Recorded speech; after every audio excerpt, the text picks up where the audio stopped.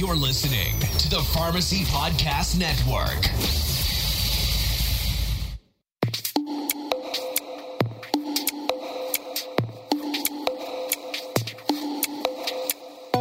Today, we live at a unique point in human history where data is becoming the new currency. Beyond oil, dollars, and social status, data is emerging as one of the most powerful and consequential currencies around the globe. Technology, computer processing, cloud storage, and artificial intelligence are empowering these data to transform zeros and ones into insightful and even profound realizations about almost every aspect of our lives. Today on the podcast, I have Kent Bridgman. He is a pharmacy informaticist at Allina Health. Welcome, Kent. Hey, thanks, David, for having me on.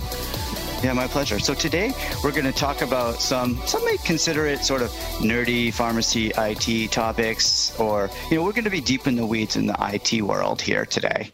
And the reason I'm personally excited to talk about these issues that we're going to bring to light are, they're just not talked about that much.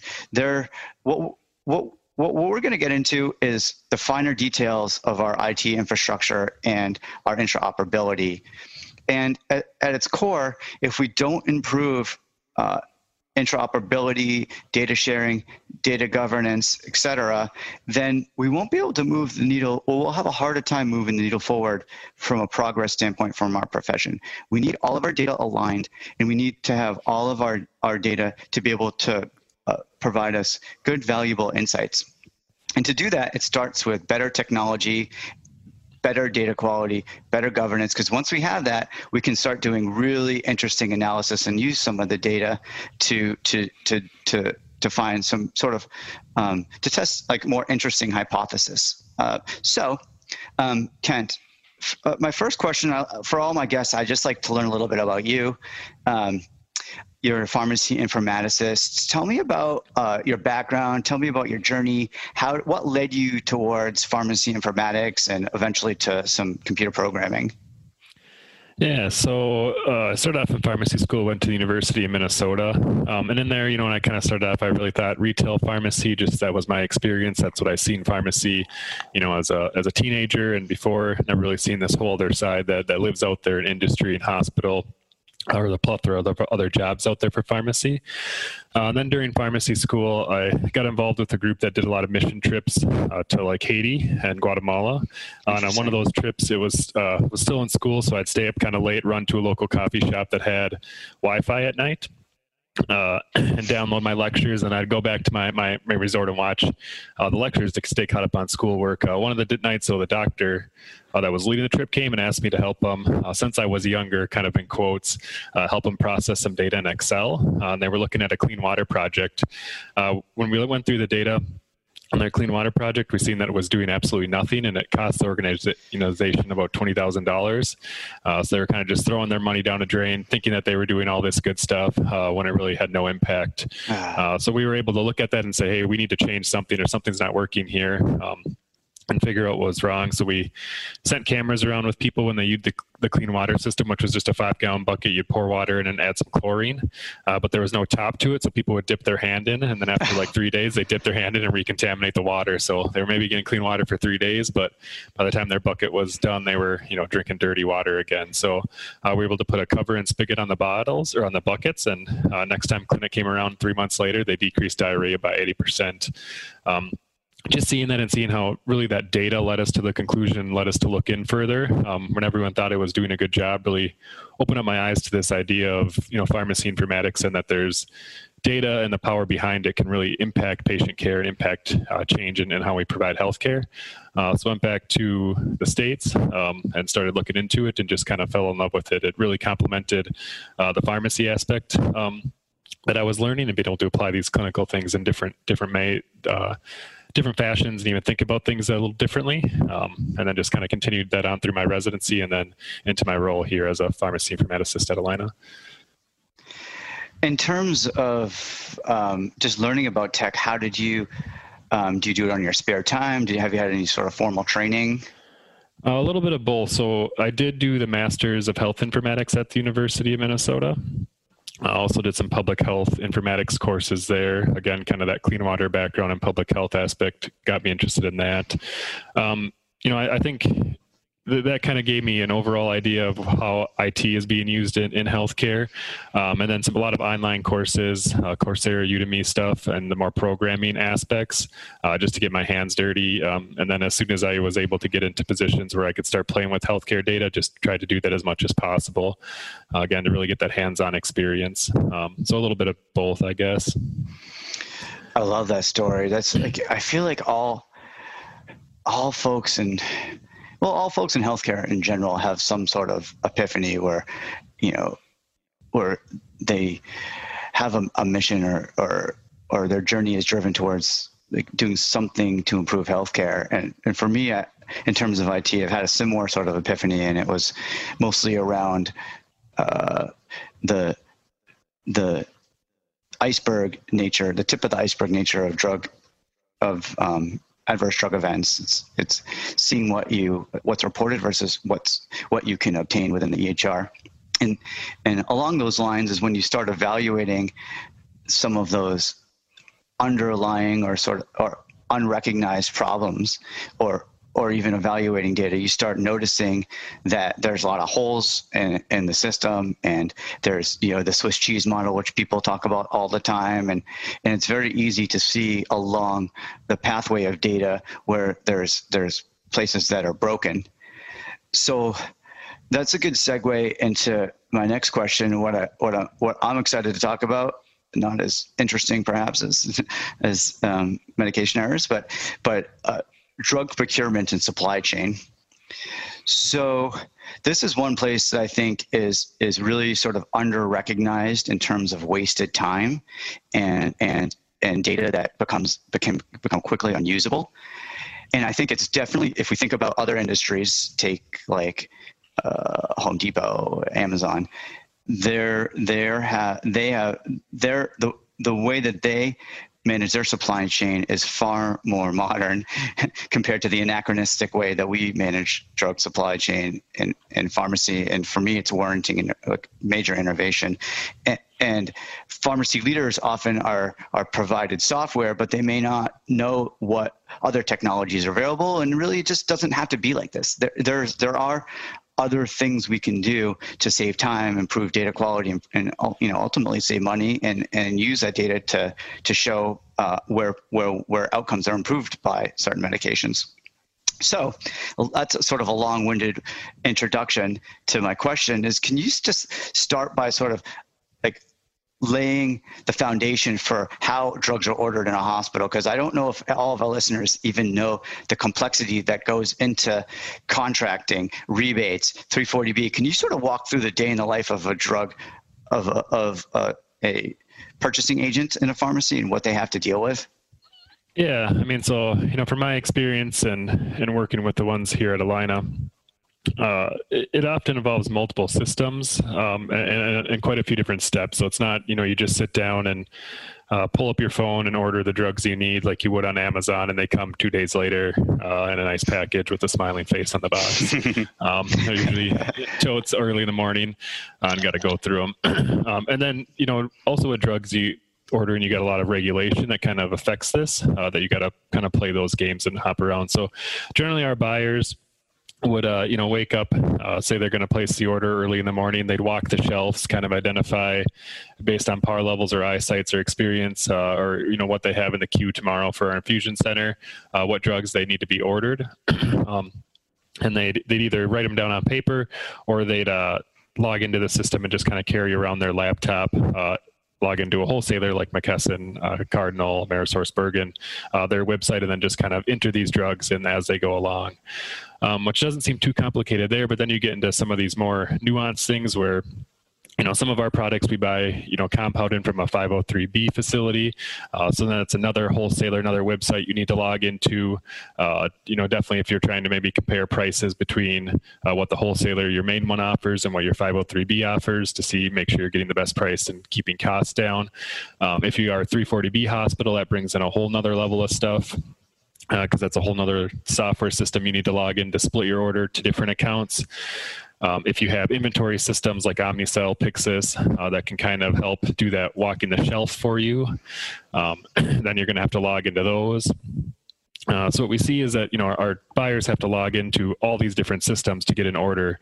And generally the data, if you get into one system, you can't just transport the data to the other. It doesn't do it automatically. So you have to export some kind of file, import it to the next system, export it from that system, import it to another system. And along that whole way, a lot of these ID fields that computers used to kind of keep track of things in relational databases or however they store their information will get changed, and that requires some extra attention by buyers to either change them back or just breaks the link and the software doesn't work like it should. So we see, again, multiple systems, multiple imports, exports of files, multiple changing of like PO numbers, invoice numbers to get things to work as they should, as the system's intended, which really just makes for a really complex way of ordering. Another big thing, is these systems, when you have that broken data chain, you can't really apply the artificial intelligence, the machine learning, the data science, algorithms to really help hospitals purchase the best drugs at the best cost, or even at the right time. How to manage shortages is another great example. Really good example. If the product you normally buy isn't being sold, then you have to kind of go through this whole chain of, okay, what are equivalent products? That information is generally stored in other places. And again, not at that wholesaler level, but Pyxis, Omnicell, everything's tied to an item ID, which is probably pretty close to interchangeable items, since you can load them in the same pocket and pull it for the same use. Your EHRs have medication records that are all linked to NDCs and linked to specific products that are more or less interchangeable in that aspect.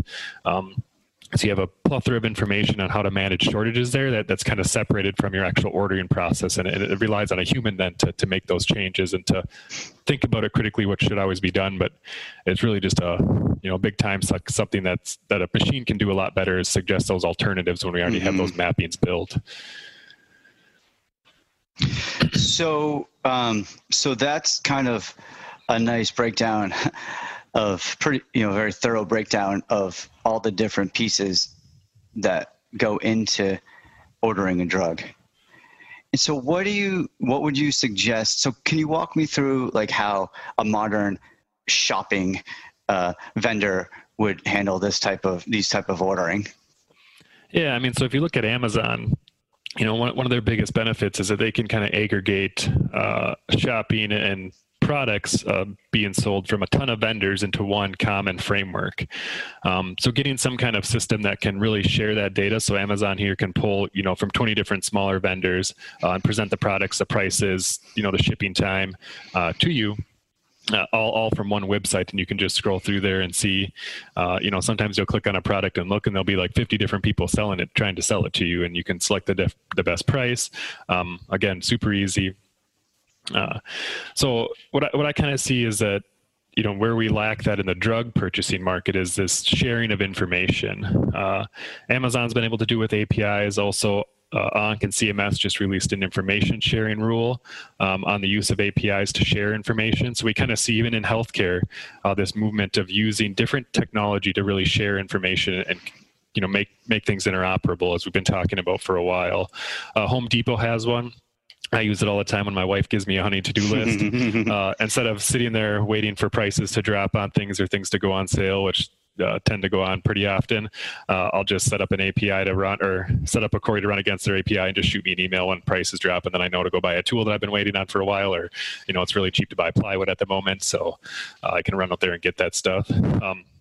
So again, I think any system that really speeds up and gets like a two-way response, something that you can ask for information from a system and it can return it to you right there, is beneficial. APIs, web APIs, and things like FHIR, we see implemented in other areas of healthcare, and that's what really got me thinking of this idea of, could we apply this to the drug purchasing market or procurement, and what benefits would there be in that? Again, the systems right now are pretty broken. They send a lot of what's called an EDI file, which is more or less a flat file, kind of equivalent to sending a letter versus making a telephone call, the telephone call would be like an API, where you can really get that real-time kind of data exchange, information exchange, versus sending a letter and then someone's got to send it back the next day. You really can't, do a lot with that. It just, the timing's not there to help you out. in placing drug orders. Yeah, I love that analogy. That's exactly right. Is the API allows for that bidirectional communication. So you can foresee if we were able to have FHIR standardization and use an API to move data. And if for those of you who don't know what an API stands for, that's an application programming interface. Which is a little different than the other API in the pharmacy market of active pharmaceutical ingredients. So a little confusing there in our acronyms, but. Oh my, yeah, that's if you look at even, I'm laughing, this is an aside, but if you look at the EDI is based off of an ANSI X12 standard. ANSI is the governing body that mandates standards. But if you actually look at the fields that distributors are sending, there's differences. It's sort of like law. When I look at how with the standards, it's some people interpret them differently, and there's no judge overseeing how each different company is interpreting these interfaces. Anyway, not interfaces, the actual data in the fields. So that's an aside. So getting back on track. So you could foresee basically a global system like an Amazon marketplace where you could have that's interfacing with all the different vendors that a pharmacy hospital is working with. That's also able to drive better product choices, or whether it be saving money or information about shortages, et cetera. Yeah, definitely. I think if anytime you can share data, the possibilities start to become more and more in the clouds of what you're able to do. So what I kind of picture this or see is if you can share information, then these systems can start to talk to each other and actually start to work and play off each other. So say if you have a Pyxis or an Omnicell, something that, knows how much product you have on the shelf and knows what PAR you need to get it to, how much you need to order to get it to. Currently right now they're limited. They can just generate that order and then you got to extract it from them and send it off to your wholesaler. Maybe a manual process. That process I've seen automated a few times. But then you got to get to your wholesaler. And your wholesaler there might say, "Hey, we don't have these 10 products in that were on your order or your PO. What do you want to do with them?" Then you put them down to 0 because you're not going to get them in. The buyer has to go research. Okay, what should I do there? Omnicell and Pyxis generally has that information of what alternative products are, just based on what you can put it together in that bin, the same one. So if you could share that information of what the drug wholesaler had at their distribution center, what the cost was, all of a sudden Omnicell and Pyxis could start saying, "Hey, this is on shortage. They're not going to be able to send it to us. Here's another product that also goes in this bin that is available. And there's, just enough of that product that you could order, get it in and fill your bin and be at your PAR level that you wanted." There's a way managing shortages. And then take it even further. Right now, there are some systems that integrate with the wholesalers, generally the ones that the wholesalers offer for 340B. A lot of the other systems don't really integrate so well. Means you got to extract your PO from the wholesaler, run it through a splitting process, get those new 3 POs, and then send it back to the wholesaler. Where again, if you had kind of an API that could exchange that data real time, say, either at the Omnicell Pyxis level that maybe is generating this order, getting all this information together, could query your 340B vendor and say, "Hey, I have these products I'm trying to order. Can you tell me what the accumulation is on each of them?" Send that back, and then it would know how to split it instead of relying on just that software to split it. They're just really managing that data to tell you that this is what you have available, and another software could be actually doing the splitting. Same thing with 503B companies. Sometimes you have one. There's been a lot of shortage and kind of disruptions in that market lately, with some of the bigger, more well-known ones having some issues and kind of halting production for a while. So at least at Allina, we've gone through and we have 2 or 3 of them at the moment that we kind of prefer to use. But it's really tough when we have products that overlap there to know which one we should be buying.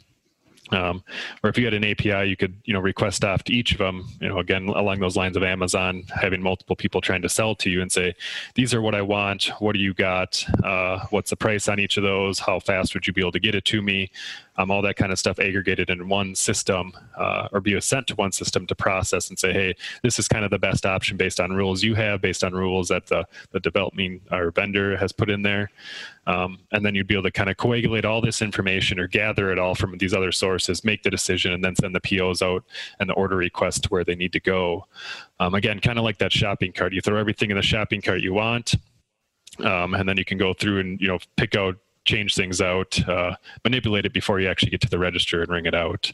Where right now we're kind of stuck. You just got to get to that register, ring it out, and then the back end go, oh, I should have done this differently. Oh, this product actually wasn't what I needed. I'm not going to receive it. It's going to be delayed. I'm going to have to make a patient wait, whatever the situation is. Absolutely. Yeah, I know. It's personally dealt with those issues.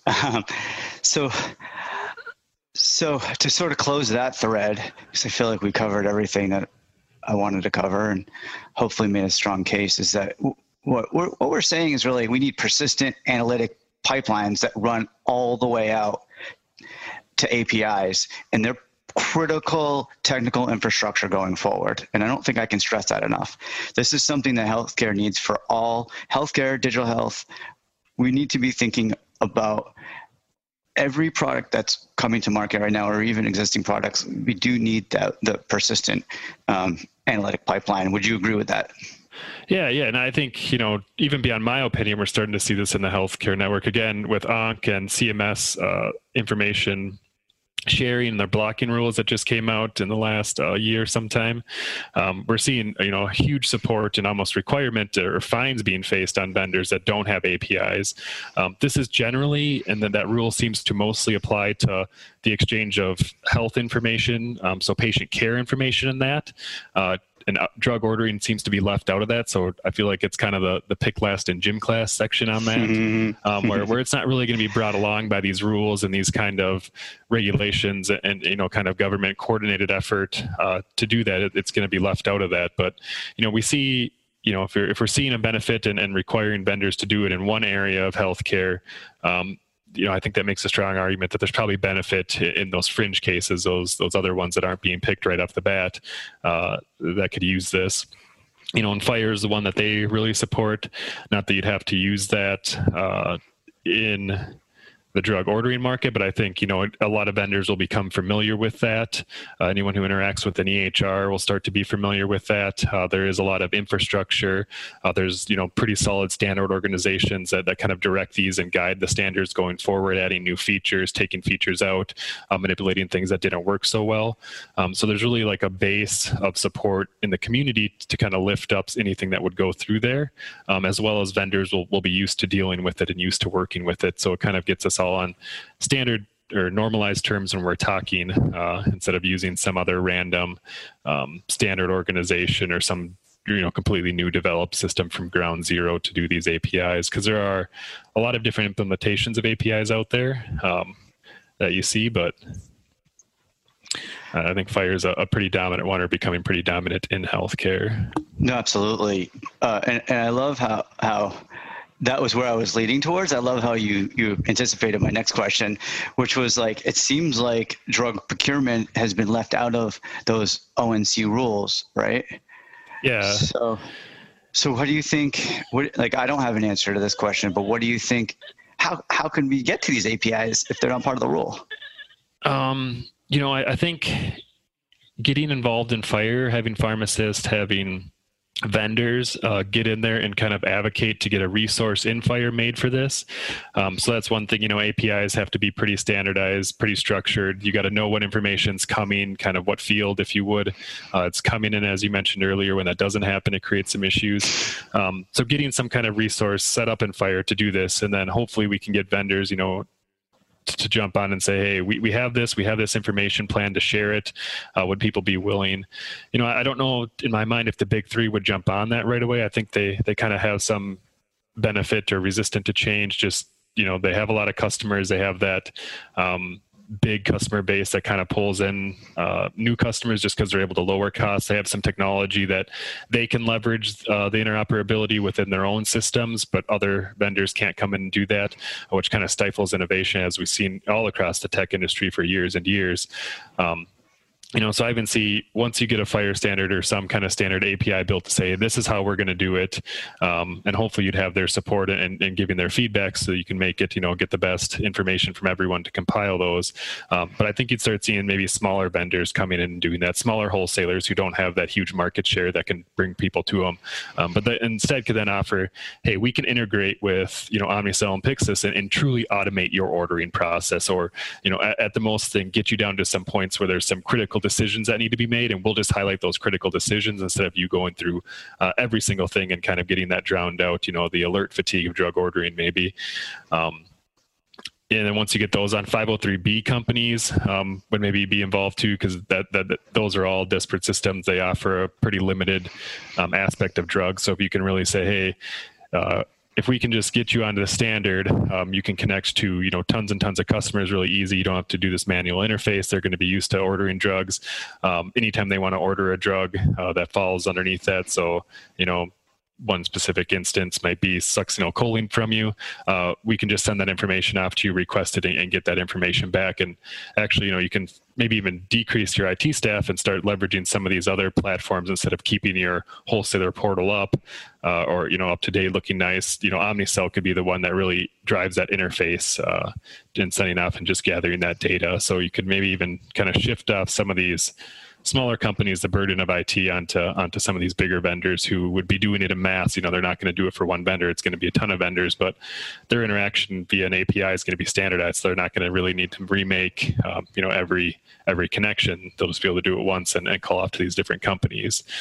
So that's kind of how I think that it would go. I could be wrong. You'd hope that you'd get some of the big companies on board right away. That would be an awesome way to go about it, but just talking to them, there seems to be some resistance, or they got other projects they're working on and stuff like that. Yeah, I couldn't agree more with everything you said. And I don't really know the answer. That's why I asked the question. But I don't know anything about sort of the priorities of the large distributors. And I don't know anything about much about their financial incentives. But I don't see this as, I guess it would be, possibly an attractive offer to some customers, but they're already so sticky in the sense that folks stay with their wholesaler for long periods of time. I'm not sure if it would move the needle enough. Having an API would move the needle enough to have an ROI on their end. And it's definitely a heavy lift to create a new FHIR API that's able to communicate to other systems. And there's a lot of standards. It's a decently difficult IT project, I think.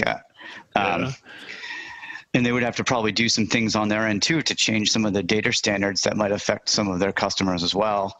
So yeah, I'm hopeful, and I would be hopeful that, and part of the reason I did this podcast is I'm hoping folks who are into pharmacy advocacy, hopefully we were helpful in sort of educating the pharmacy community about some of these nuances. And then we could, as pharmacy organizations, can maybe advocate for some of this stuff too. Yeah, I agree. I think, having the discussion and getting ideas out there on how things could be better and how things change is a huge step forward. Even in my life, you run into things and just kind of say, hit something, that's not really ideal. That process is kind of backwards or whatever, but you just accept it for as it is, or you look at other vendors and say, they pretty much offer the same thing, a little different colors on the front screen of it or something, but we're not going to solve the problem that we're having here. We're really trying to look at that and, keep your heads in the cloud and say, okay, well, what if we can make a bigger, broader change? Is there ways that we could alleviate all those problems or allow vendors to be better? I think, now there is limitation on vendors, wholesalers, all of it, that, the old standards that we have that we've been using, that people adopted just to get things done in the past, and which maybe in the past were kind of cutting edge, now aren't so cutting edge. They're kind of, left back in the sand. They're the old cart and wagon when someone made cars. So really trying to get the industry around talking and discussing, what would be the benefit of moving down a path, and APIs are one of them that I personally think are good, but there might be other data exchange methods that could be just as well. But just get the conversation around is, how do we share data? Or is sharing data even beneficial? I think we've made some arguments here that show that it can very well be beneficial. then get people talking about it, and hopefully you can make some movement going forward.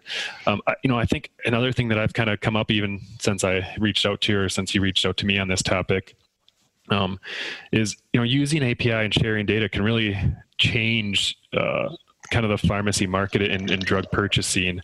Right now I see, as you kind of mentioned, that people get with the wholesaler. A lot of times it's one of the big three, and they just kind of stick with them, and that's who they order from. But wholesalers experiences shortages kind of at different levels. Their costing can be different. So sometimes you might even go to a small wholesaler and be able to get a drug for a cheaper thing, but you're always kind of locked into this one wholesaler and the rebates and the contracts you sign with them and all those things. But if you had a market where you opened it up and you could say, I could check, or have a system that could check, the Amazon that could check 20 different sellers of the product to me, I could really start buying it cheaper. GoodRx. Yeah. I love GoodRx because it actually does save consumers money. Yeah, and this, is probably more on the business side, but, talking about retail, at least in Minnesota, we've seen a lot of retail stores closing, which always kind of breaks my heart, decreasing access to care to patients, really Absolutely. limited their options to things that you see. But, I've talked to some companies that actually do this. They'll go out and get data daily from these wholesalers, and then they'll allow pharmacies to go to them, and they'll just say, at the moment, this is the cheapest wholesaler to buy that product from. So you go buy it from them. And they're actually able to kind of stop playing some of these rebate games that even the wholesalers play. A lot of time we talk about rebates in the PBM realm, and really get change how we process and how we do drug purchasing, and make it more of that kind of retail market where you see where you just go and you buy a product and that's the cost of the product. There's not, you don't give them more money and expect to rebate back on the back end or do all this stuff. And then it actually creates that competition that we'd hope would be there to drive prices down. Right now, when you're stuck with one wholesaler, there isn't a whole lot of incentive for them to keep their prices super low, just low enough to sell you on the contract in the beginning. But after that, it kind of fades away. Such a salient point, and generally speaking, and we can perhaps another podcast just talking about drug pricing, and how non-transparent and convoluted it is. But you're right. Like if we cut out, I guess some people would consider them. The term's like a rent-seeking organization. It's someone along the supply chain that's pulling out a profit, but not necessarily providing value in return. If we could streamline the way drugs are ordered, just from point A to point B, where one is able to shop using sort of, I guess, capitalistic philosophies of buying, and I would add also. Hopefully having some detail on the quality of drugs, because that's another topic that we could get into in another future podcast. But knowing more about quality, value, et cetera, at the point of ordering would all be helpful in terms of reducing our expenditures, at least from a healthcare system perspective, and potentially even being able to improve decision-making around drug purchasing choices. Such a good point, getting into the actual drug pricing model that we are all unfortunate experts in, but there's not many of us because you need like a PhD to figure this stuff out, honestly. Yeah. And I probably just barely skimmed the surface with my knowledge compared to how deep it goes, but we just talk, and definitely healthcare costs has been big in the political landscape, or just people's discussions lately with COVID and kind of the financial strain that's put on health systems and pharmacy closings. Just some of these older ways that we've done billing and payment and set our costs, maybe aren't the best, or we could see going forward how that maybe needs to change. I think another thing that you kind of mentioned, or that this ties into, is on the quality of drugs that we get. There's rules and regulations coming down the pipeline. November, we have the new track and trace requirements for dispensers coming out. 2023 is the next kind of deadline for that, where really that data of where did this product come from? Do we know that it's of a quality source, that it's not, a fraud product getting to market? I think that addresses some of the quality issues we've seen lately. There's definitely other ones of just trace chemicals being in there that maybe shouldn't.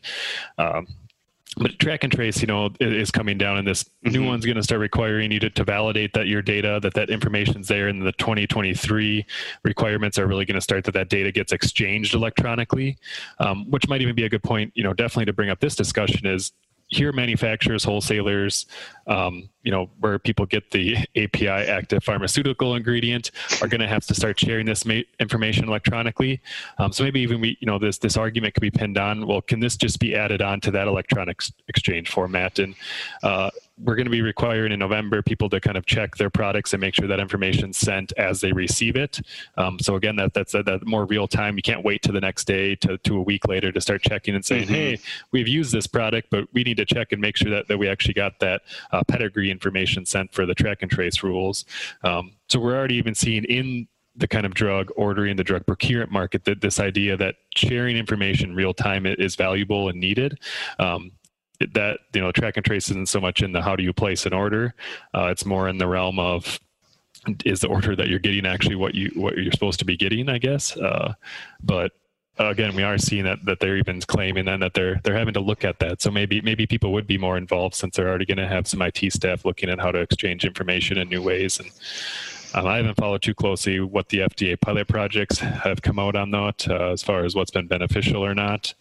But FHIR would maybe even be, or RESTful API maybe would even be a way to exchange that information. Again, maybe for another podcast. Yeah, you're right. That's totally rational. It's totally related. And certainly it would be that those requirements would make a lot of sense to loop in some of these other cost-related topics or objects that could also sort of piggyback along the way of that stuff, because this is all important information that we have to track. And I do remember what I wanted to comment on from something you said earlier was like, we clearly, you and I have a very I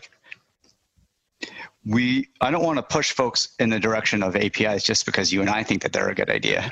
And there is, this is what I think is a good idea, but there's, the whole realm of innovation. And when we think about innovation, we have to open our minds to all kinds of possibilities or innovations. So as a listener, this is our, this is where we think the pharmacy purchasing industry needs to go. But there could certainly be other options out there as well that Kent or I haven't thought about, and I think that's important when we have discussions about innovation. It's just being open-minded to all potential possibilities for solutions, and it may be incremental too. It may not just be one solution fits all. And we only have a couple of minutes left, but I did want to ask you one final question. And recently, we've been sort of exchanging ideas around web scraping. I'm